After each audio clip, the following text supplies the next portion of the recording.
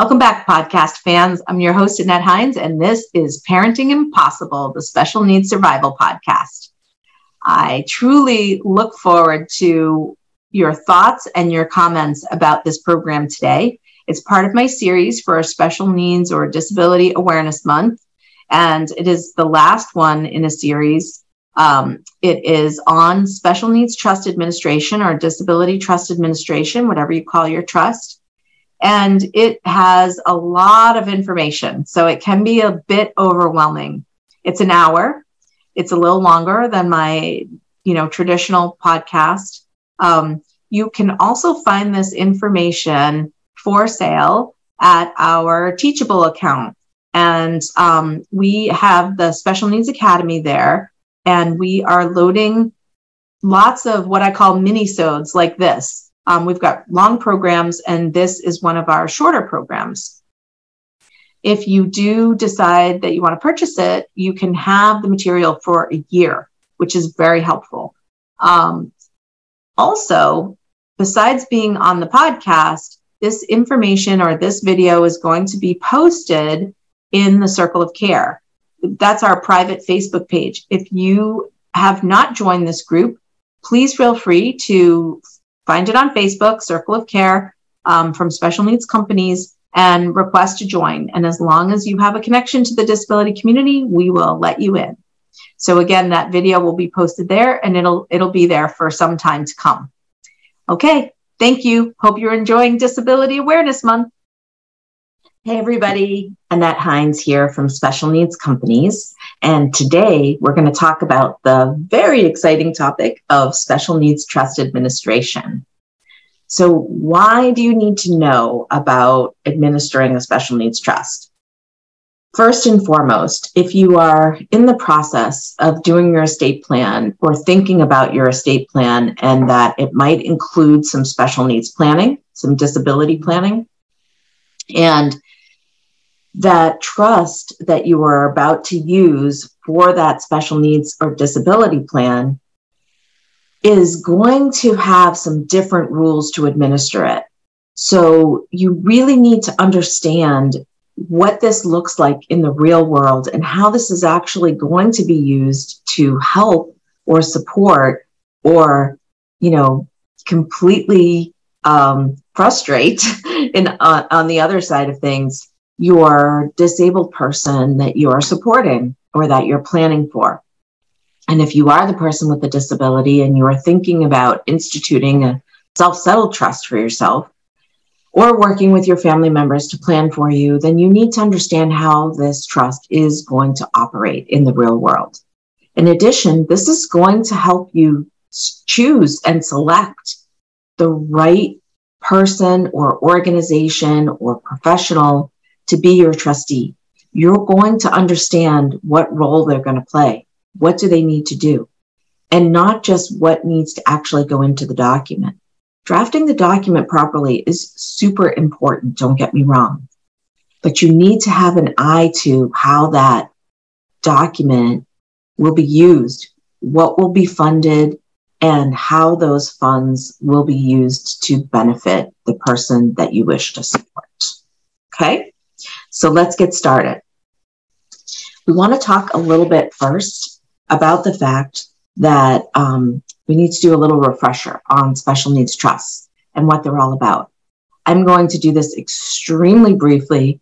If you want to know more, there are other programs on special needs planning that go much deeper into the actual drafting of the documents, what's in them.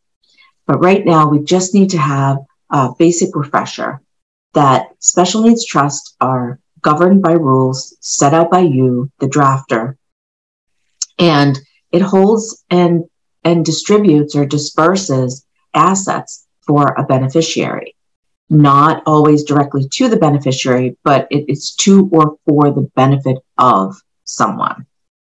There are two kinds of special needs trusts, which you probably already know if you're here, and they really depend on where the assets are coming from. A third-party trust is funded with other people's money, not the disabled person's own money. And a first-party trust, often called a supplemental needs trust, I'm sorry, let me switch that. A first party trust is often called a D4A trust, set out by the rules that Social Security uses to govern them. And that is funded with the disabled person's own money. So our supplemental needs trusts, or SNT, are generally speaking third-party trusts funded with other people's money. So why are trusts important for estate planning? Again, we go into more detail with this in our other programs about special needs planning. But generally speaking, they will help us when it comes to asset tests for certain public benefits that at this moment in time, when I'm recording these videos, is $2,000. We're hopeful that this is going to get raised at some point in the future, but we've been at that for a long time, trying to get that asset test raised. Assets inside a properly drafted special needs trust, whether it's D4A or SNT, will not count towards those $2,000 public benefits asset tests or asset limits. But in addition, even if you're not worried about public benefits, it also helps manage assets for vulnerable beneficiaries, either for themselves, from themselves, and from others.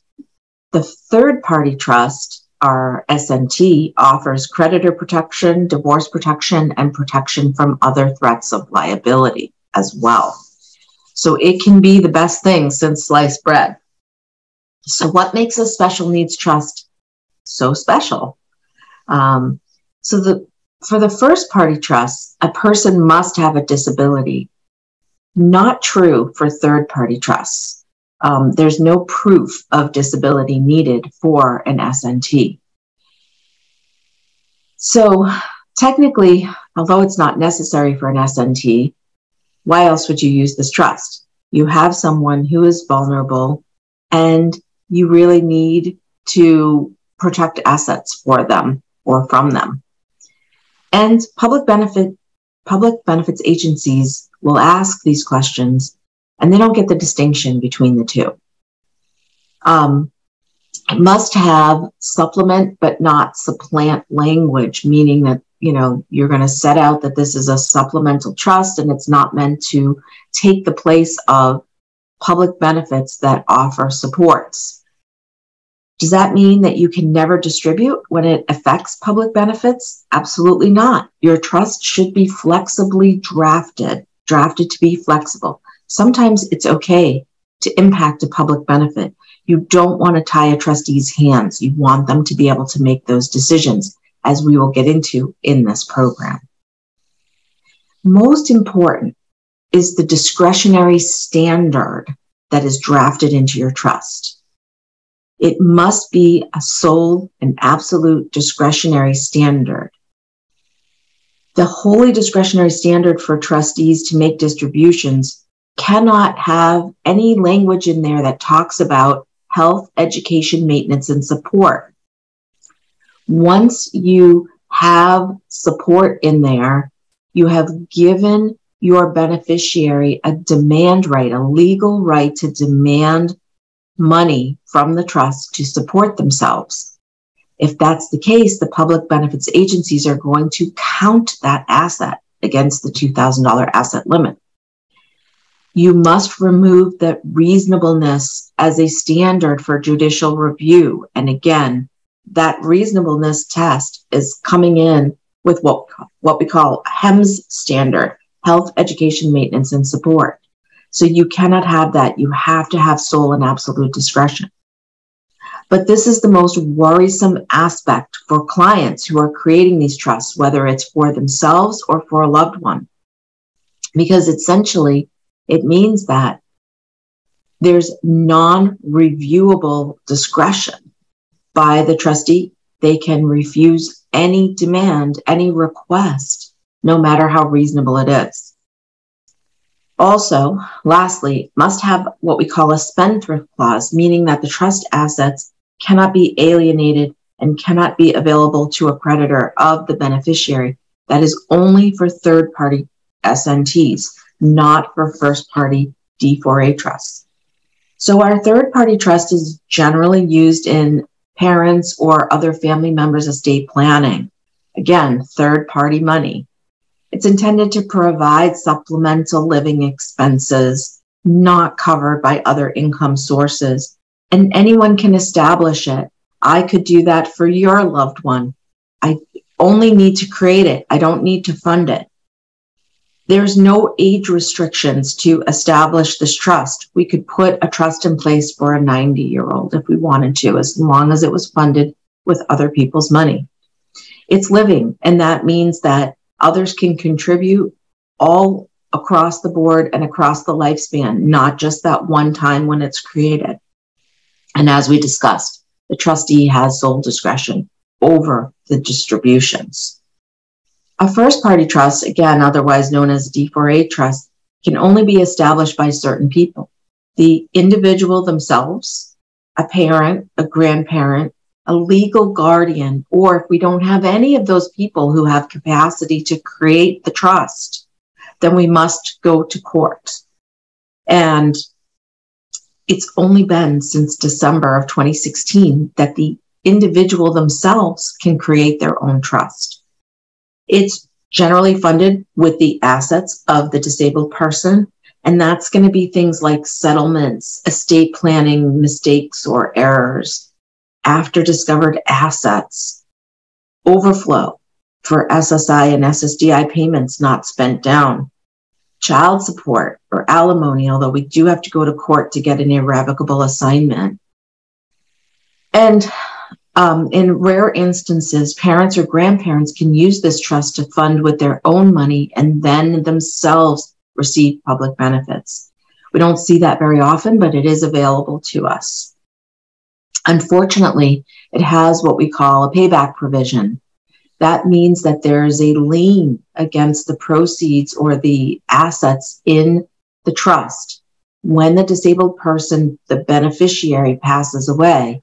If they've used Medicaid in any state during their lifetime, their entire lifetime, from day one that they were born, then the agency providing those supports, those Medicaid supports, can request repayment, and they have a lien or they are a creditor of that trust.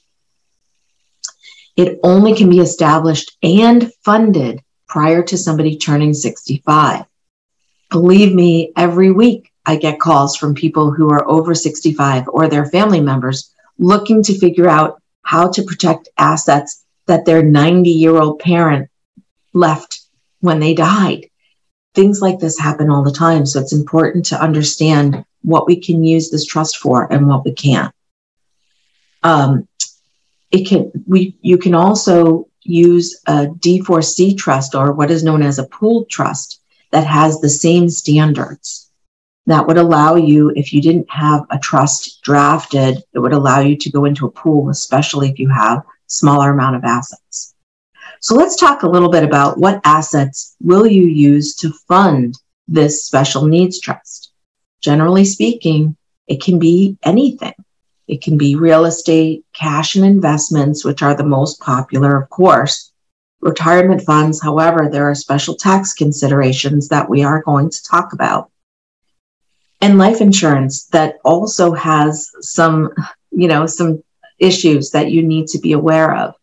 Life insurance as a policy can be owned by a third-party trust, or it can have the trust as its beneficiary and just receive the proceeds of the policy once the policy pays out, which is much more common. So what should really not go into a special needs trust? In my opinion, automobiles, because they are basically rolling liability that puts the trust at risk if there is an accident and the asset is owned by the trust, then anything inside that trust could be at risk to pay off any liability related to that automobile. And there are practical issues around titling and maintenance and insurance. It can get very complicated. Another asset that should not go into a trust: closely held business interests. This does not mean stocks and bonds from publicly traded companies. But a family business, for example, should not be inside a trust because the trustee will have to run it. And the trustee of a special needs or disability trust has special considerations in how an asset must benefit their beneficiary. Anything that has to be stored somewhere, like a coin collection, that great Monet painting that I know you all have in your hallway, gold, things like that, that autographed baseball that you think is worth a fortune. They're what we call unproductive assets. They don't produce any income. They may fluctuate in value, but they're difficult to trade on the open market when you need to cash out all of the assets to continue to use money to finance your person's life. They may have carrying costs. You may have to store them somewhere at a cost. You may have to insure them, and so on. So generally speaking, those are not assets that should be owned by your special needs trust. So let's talk about, in generality, things that should be there. Should be things that are useful to the beneficiary, and also things that conform to your state's prudent investor rule. And every state has some version of this. So things that we need to look out for and you want to be aware of if you become a trustee of a special needs trust is if it's a first party trust, you have to look at the establishment clause or the establishment rules around the initial investment and funding of that D4A trust. They must follow a very specific set of rules and process in order to qualify that first party D4A trust as a trust under public benefits rules. This is not under state law, not state trust law. It is all about public benefits rules. You must look at the fiduciary investment standards, and I'll talk to you about that. Life insurance has tricks and traps, and there are complex issues around owning real estate in a third party or a first party special needs trust. So we're going to talk about all of that. Let's start with that first party trust or that D4A trust and the establishment. So remember, we talked about only certain people can establish this. I've had trusts come to me established by the great aunt, not on the list. So it's a parent, a grandparent, a legal guardian, or by court order. And ever since December of 2016, and you do need to look at that date, you can have the disabled individual anytime after December 13th, 2016. You have to have seed money if it's anybody but the disabled individual establishing. So the seed money can be a $1 bill, a $5 bill, a $20 bill. And generally speaking, we take that dollar and we attach it to the trust document because there will be a day when either Medicaid or Social Security may ask you for that establishment of the trust and how that happened. Or you can set up a bank account and throw that minimal amount of money in that bank account for the trust. That's a little more complicated, and most people don't really want to go through that. A lot of times we're creating these trusts, but we're not ready to use them yet, in which case using that dollar bill or that $20 bill is really helpful. You want to also understand what your state law is around what we call a dry trust. That is more complicated than I can go into in this program today. But it's important that you work with a qualified special needs planner to establish your first party special needs trust and your third party special needs trust. So it must be the trust creator's own money if the trust creator is not the disabled individual. If the disabled individual is creating their trust, then they are all set. They can fund it with whatever amount they want when they're ready. So we, in our law firm, we will often have a sample set of instructions that we give to our trust creators.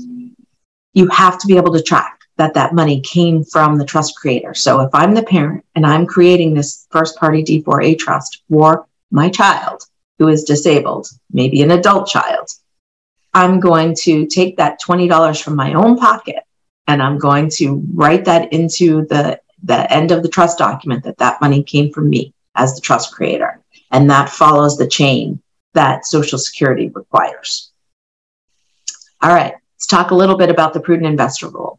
I'm going to talk to you a little bit about my state, Massachusetts, which requires that a trustee, except as provided otherwise in this section, who invests and manages trust assets owes a duty to the beneficiaries of a trust to comply with this prudent investor rule that's set forth in that chapter of the law.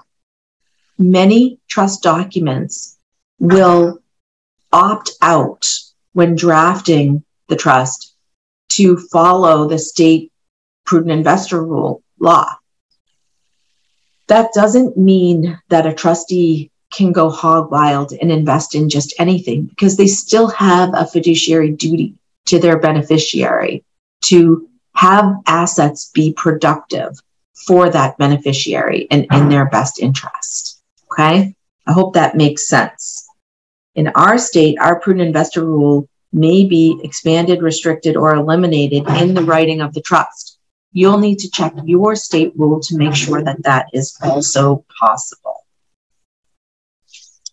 And in our prudent investor rule, we do mention that a trustee will not be liable for the investments if they are using a reasonableness standard. So even if you have waived the prudent investor rule in your SNIT, you wouldn't follow it strictly. I mean, the reason that we waived the prudent investor rule is because if we followed it, we would never be able to use a home in our trust, for example, for the beneficiary, because it doesn't produce. And although it's a great benefit for our beneficiary, it doesn't strictly comply with the prudent investor rule. So it's a fine tightrope that you walk between providing for the beneficiary's best interest and still remaining true to your fiduciary duty. So we are going to talk a little bit about fiduciary duty in a few minutes. What are some of the things that we must consider when we are deciding what investments are okay within our trust? So here are some of the factors that are the most common that you want to be thinking about as you are investing funds and, other assets as well. What are the ages of the beneficiary or the beneficiaries? What is their disability? And by that, I really am talking about what is their life expectancy? You may have a 12-year-old beneficiary who is very fragile medically and who may not live a full life, who the likelihood may be small. And you may have an 80-year-old beneficiary who really is going strong and could have another 10, 15, 20 years. How much money do you have to invest? What's the value of the assets? You are looking at very different decisions when you have $100,000 versus $1 million or $10 million. And really, so important, what are the individual annual needs for the beneficiary? How much income do you need to produce? Are you going to be digging into principal every year? How long is this trust going to last, given that your beneficiary very often will be unrealistic about what the trust can pay for? So I will often give an example of someone who has a $100,000 trust and wants a $50,000 car. The trust may need to last as many years as we can stretch it out. Let's say we want to try to get 10 to 15 years out of this trust. Remember, the trusts were meant to be supplemental. You may consider an option of leasing the car having the car in your beneficiary's name, but paying the lease, making that lease payment every year, every month. That might be a way to affordably provide the vehicle that they need without taking $50,000 out of the principal just like that. So let's talk about real estate. Should a special needs trust own real estate? That's a tricky question. Here are some of the things that you need to think about. Is this going to be a personal residence or an investment piece? I would never have real estate as an investment vehicle in a special needs trust. That's just me personally. That never meets my test of productivity for the beneficiary. Is there enough money in the trust for maintenance and upkeep? Remember that your beneficiary may not be able to be out there mowing lawns, shoveling snow, managing when a toilet breaks or an appliance goes haywire. These are the kinds of things that you need to consider. Will you need someone to come in and clean? What skills does your beneficiary have to be able to maintain that home? Will you be charging rent to the beneficiary or to other people that live there? And will you allow other people to live there? Trustee as landlord is very often a tough situation. Once somebody has rights, many states are very liberal towards renters, towards lessees. If you're the lessor, you have to do a lot of work to get somebody out of that home. Is your beneficiary likely to let other people move in there and not tell you? There's a lot to consider here. Is there a Section 8 voucher involved? That is going to require the lessor or the owner, which would be the trust and the trustee, to seek an accommodation in order to be able to continue getting that rent from the federal government. Are there any other options for home ownership? Can you distribute out a down payment, and can your beneficiary own the home themselves and maintain a mortgage and make those payments? There are a lot of situations out there where disability trusts come into play. And you may want to consider, renting a home instead of buying a home. It just may be more secure where you pay the rent, but you are not the landlord. Okay. Some traps for the unwary. D4A trust payback. If you've got an unproductive asset stuck inside this first party trust and your beneficiary passes away, that home is not going to be able to be passed on to, any other generations or any remainder beneficiaries, even though you may want it to be. So you will have to cash it out, possibly at a fire sale, to be able to have the money to pay back the government.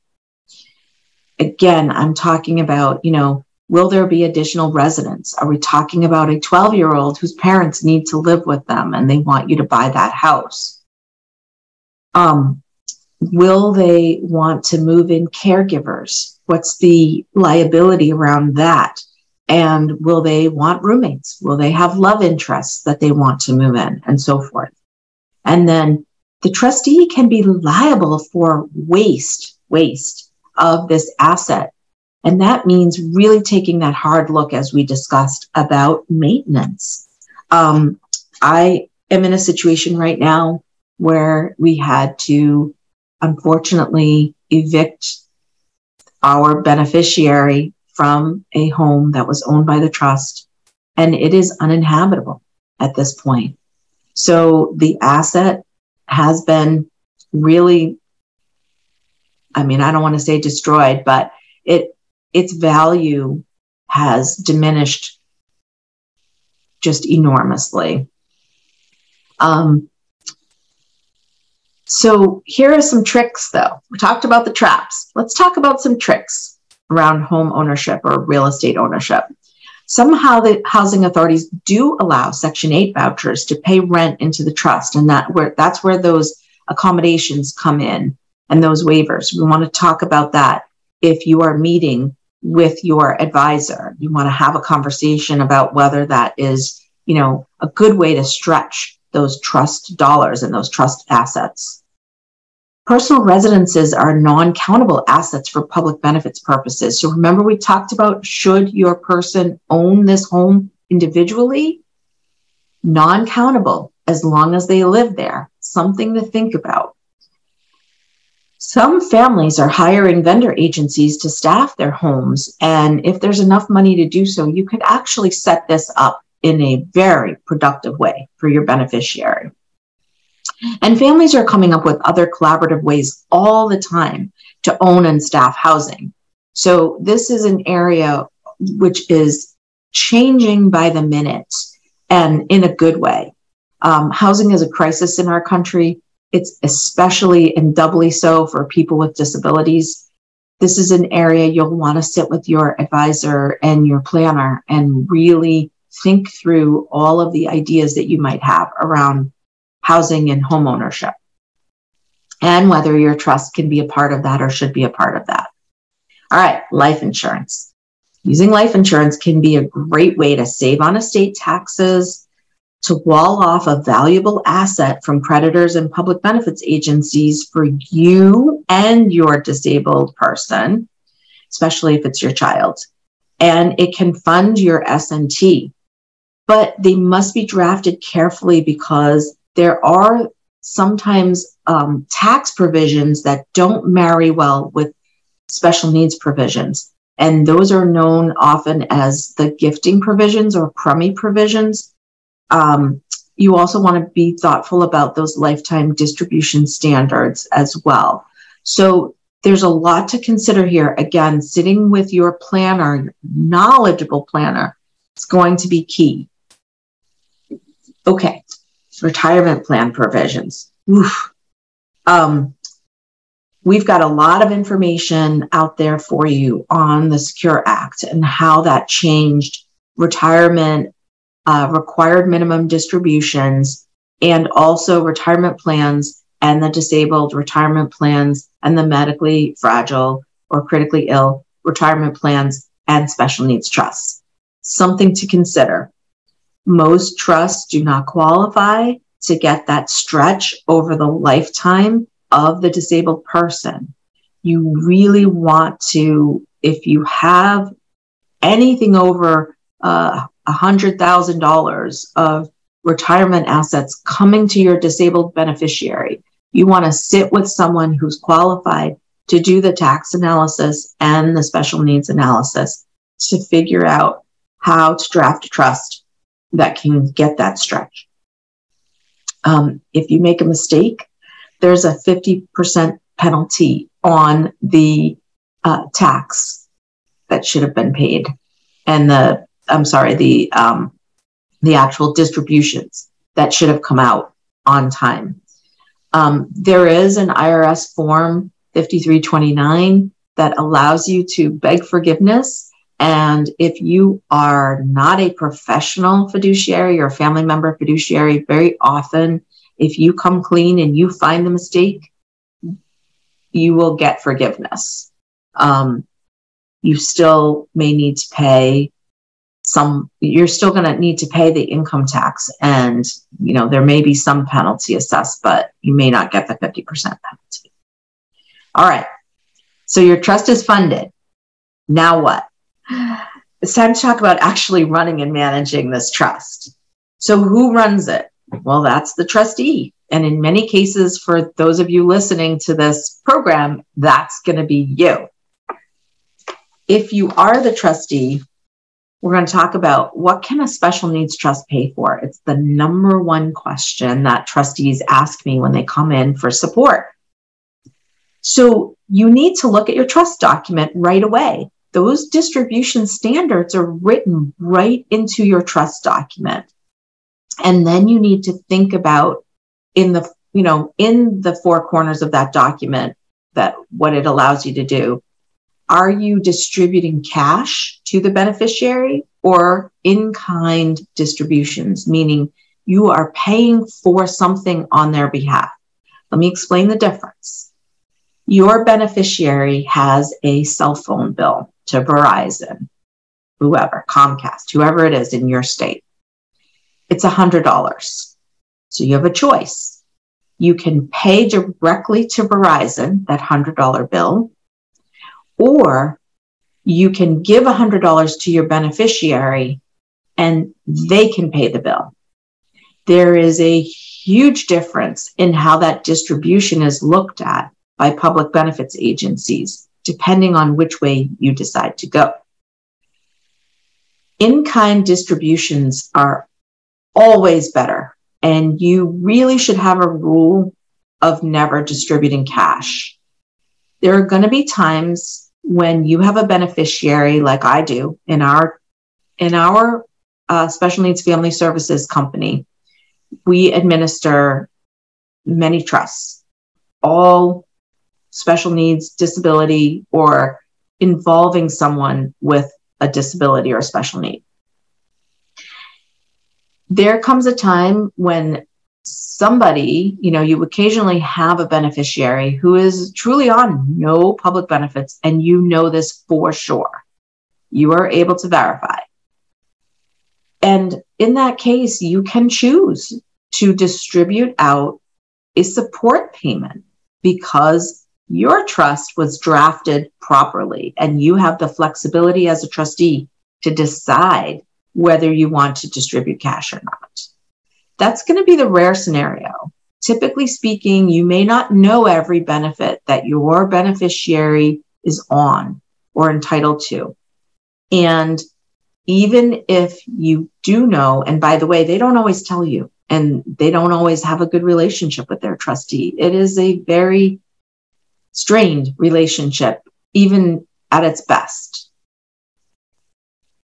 If you don't know everything about your beneficiary, then you need to assume that they have a benefit that would be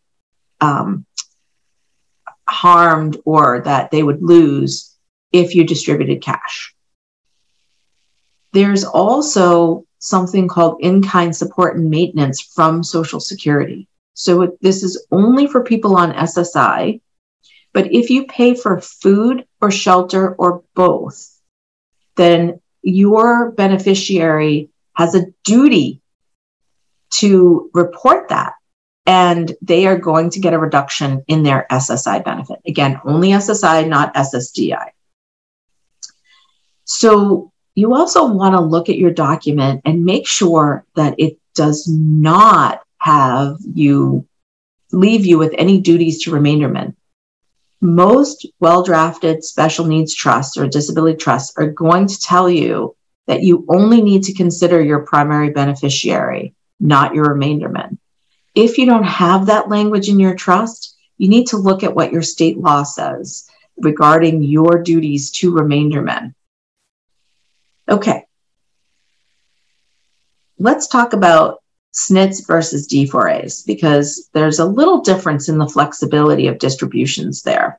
With SNITs, you have broader discretion, and it's really in the trustee's view whether it benefits the beneficiary or not. You can have multiple beneficiaries possible with a third-party SNT, and that you can't have with a first-party SNT. So I'll give you an example. Let's say that you want to support your person to make a trip to Disney World, okay? A request that comes up more often than you would think. But they want to take 3 people with them. These 3 people are not medically necessary. Maybe one of them is. But you have the funds, and in your opinion as trustee, this would bring such great joy, and it serves a purpose for your beneficiary. They're not being taken advantage of. They, really need a social life. There's a lot of reasons why you might decide to do this. If you have a properly drafted, flexible SNT, You get to make that decision as the trustee, okay? Same thing with paying roommates' expenses. It may be to the benefit of your person that you want to pay for someone else to live there with them who's not providing support, direct support, but who's just great company and a good social life for your person. If you have a flexibly drafted third-party trust, you as the trustee can make that decision.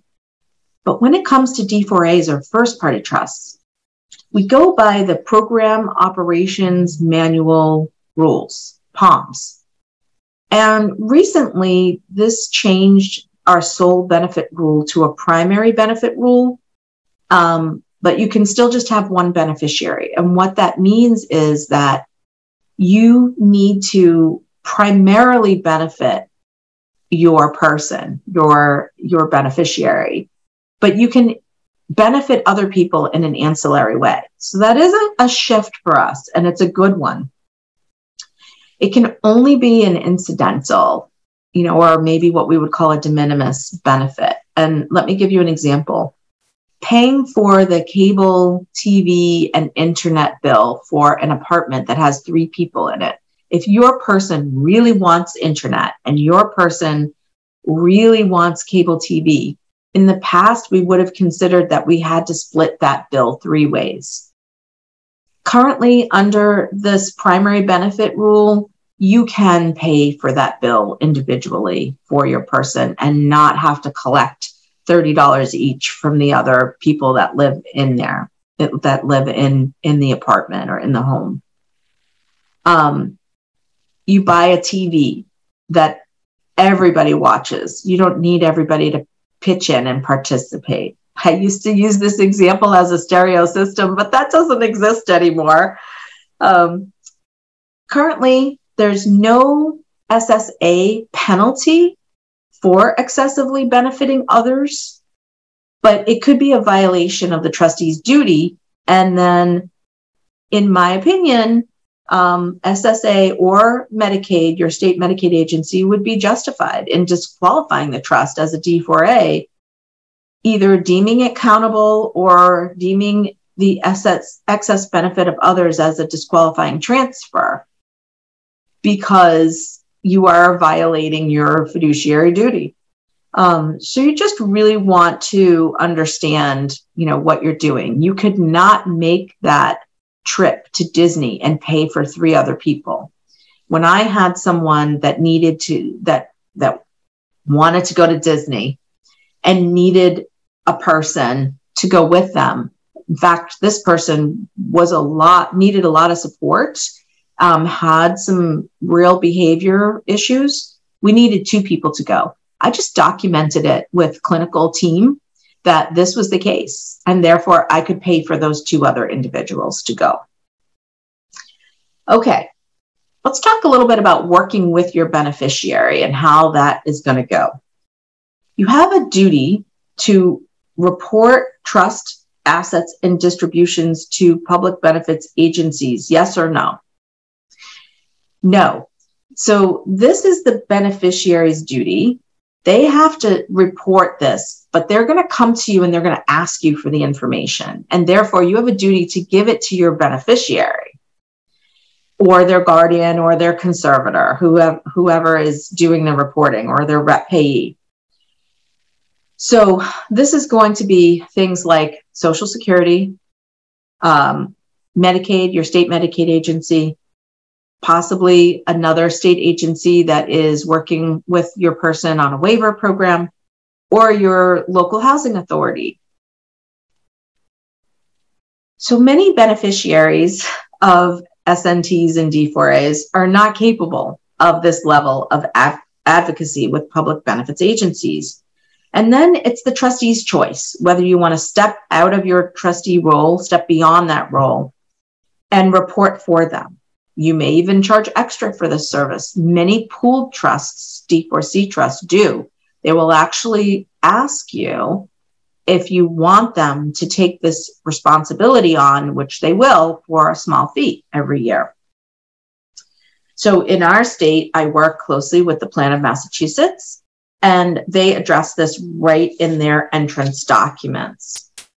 All right, the next thing that's going to happen once you take over a trust, or especially if it's a new trust, there's always a list of requests when a bunch of money comes into the beneficiary's life. And very often they don't distinguish or understand the difference between them receiving the money or the money going into a trust. They will tell you time and time again, that's my money. That is mine. You can't tell me what to do with it. So this is a conversation that goes on for many years. For most individuals, they've been living impoverished previously, and any small amount of money looks like just a doggone fortune to them, right? If it's a settlement, sometimes an inheritance, there may be other family members who feel entitled to those benefits or to benefit from that lump sum because they've been supporting this person and doing all these things for them. It's important to set a budget every year. We call this a spending plan because budget seems so harsh, but spending plan sounds fun, like you're actually spending the money. And that determines how much of the income or principal that you're willing to spend annually. Remember those other factors that we talked about? So you need to work with your beneficiary and ask them what their wish list is. And then you have to explain and be very open with your process. Auto payments can possibly be your best friend, but you want to carefully figure out how to do that. We've backed away in our office from doing auto payments because you have to work with your beneficiary to really tell you every month that the bill is okay. For example, I've had beneficiaries who've added things onto their cell phone bill. They've given phone lines to girlfriends or, kids or other people. And we have to be aware of that so that we can understand whether we want to make the decision as trustees to benefit those other people or not, or whether we even can, depending on the type of trust. You need a reserve for emergencies because they always come, always. You are also going to have people who are going to obsess about this. They're going to obsess about getting their hands on this money. And they're going to make up things to spend it on just because they are obsessed with spending it. That's not going to be everybody, but that's going to be some people. So you need to determine and set expectations around contact and how they can request distributions from you, even if you are a family member trustee. Those boundaries will be breached time and time again. I've had beneficiaries who have called their sibling trustees work and reported them for all kinds of crazy behaviors, and have just harassed and shown up on their doorstep. And it has become so uncomfortable for them. If you are not a family member and you are a professional doing this, or a more remote or removed person, do not parent or befriend your beneficiary. You need that boundary. You need a little wall between you. We use something called TrueLink cards. I would look them up if I were you. TrueLink Financial sets them out, and there's a lot of information about that as a way to offer your beneficiary some independence. You can move small amounts of money onto a card that they can use to pay for some things, not everything. How do we work with the difficult beneficiaries? And not everybody is difficult, but a lot are. Set those expectations early. Use forms and establish a procedure for requests early on. Don't try to change this 3 years into it. It's a lot harder. What is your preferred contact? Do you want them to text you, phone you, email you? I don't know anybody that sells a fax machine, but maybe fax you, whatever it is. You can use the funds to pay for a life coach, a care manager, a social worker, other interested parties. They're just for the person, just for your disabled beneficiary, to help them with planning and expenditures and concepts around this trust and how it works. They may feel more comfortable having somebody just for them that works for them. You may pay them, but a lot of these folks are going to be very clear with you that they are there for that beneficiary, and that's the relationship that they will have. People will often ask, if I'm a trustee, am I a mandated reporter? When should I seek help? How do I seek help? So in our state in Massachusetts, we have the Disabled Persons Protection Commission for adults. We also have Elder Protective Services. You're going to need to understand in your state what you are responsible to do under state law. It's unlikely that as a trustee you are ever a mandated reporter, but you may still want to report someone living in an abusive situation where they are being defrauded, where they are, a hoarder and in an unsafe situation in their home. There are a lot of issues that come up, and you will get to hear all about them because people will ask you for things and you'll get to know what's going on there. You also need to understand in your trust document how to resign, because you may get to a point where you are just ready to quit. And who and how does the next trustee get selected? Sometimes we are so grateful in our office that we are, 3 of us, and we also have several levels of committees that we use. This helps us from burning out. Some people are very intense, and we cannot, face them time and time again, week after week, year after year, just one of us. We have had people screaming at us, swearing at us, threatening us. I'd like to say it's rare. It's not. So this is an undertaking that you really need to understand the full brunt of it and the concepts around it. All right, from that to tax issues. So you need to warn and inform your beneficiary that they may now need to file a tax return when they probably have not needed to in the past. Why is that? We'll talk about that in a minute. You need to decide whether you're going to help with these individual tax returns, whether you're going to pay for the tax preparation and or even pay the individual taxes due. Hint, hint, that's another distribution on behalf of the beneficiary. Don't assume that your CPA is going to understand how to prepare a tax return for a trust, especially a third party or a first party S&T. They probably don't see this very often, if at all.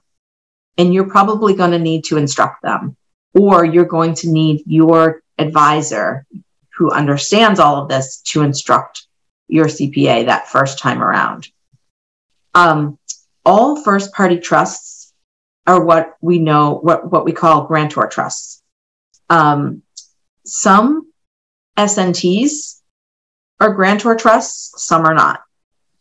Tax treatment and reporting with a grantor trust are on a grantor trust statement, and that carries out the income tax liability to the beneficiary.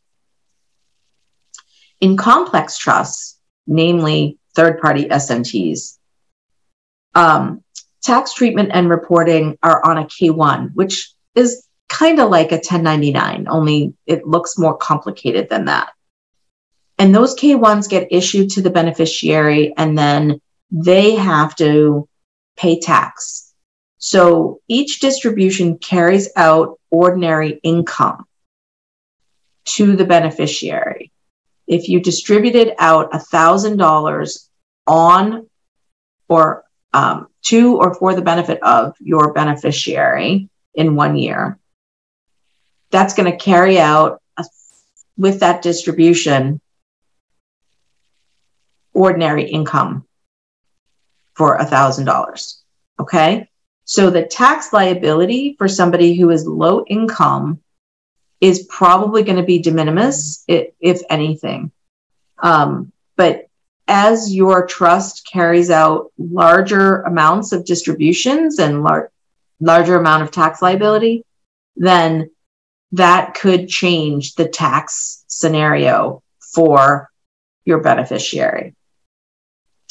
Retirement plans that are inherited by the trust must meet minimum distribution rules, and you have to understand whether your trust is an accumulation trust or a conduit trust. And again, beyond the scope of this, we definitely will need you to work with your tax advisor on this. And remember, there's a 50% penalty if your required minimum distribution is not met. So what do you do if the trustee is not doing a proper job? First of all, they have a duty to account and make records available. What does your trust document say about your duty to account? And what does your state law say? Do they follow the Uniform Trust Code? Are there protections built into the terms of the trust? It's another thing you want to know. Who has the right to remove and replace trustees?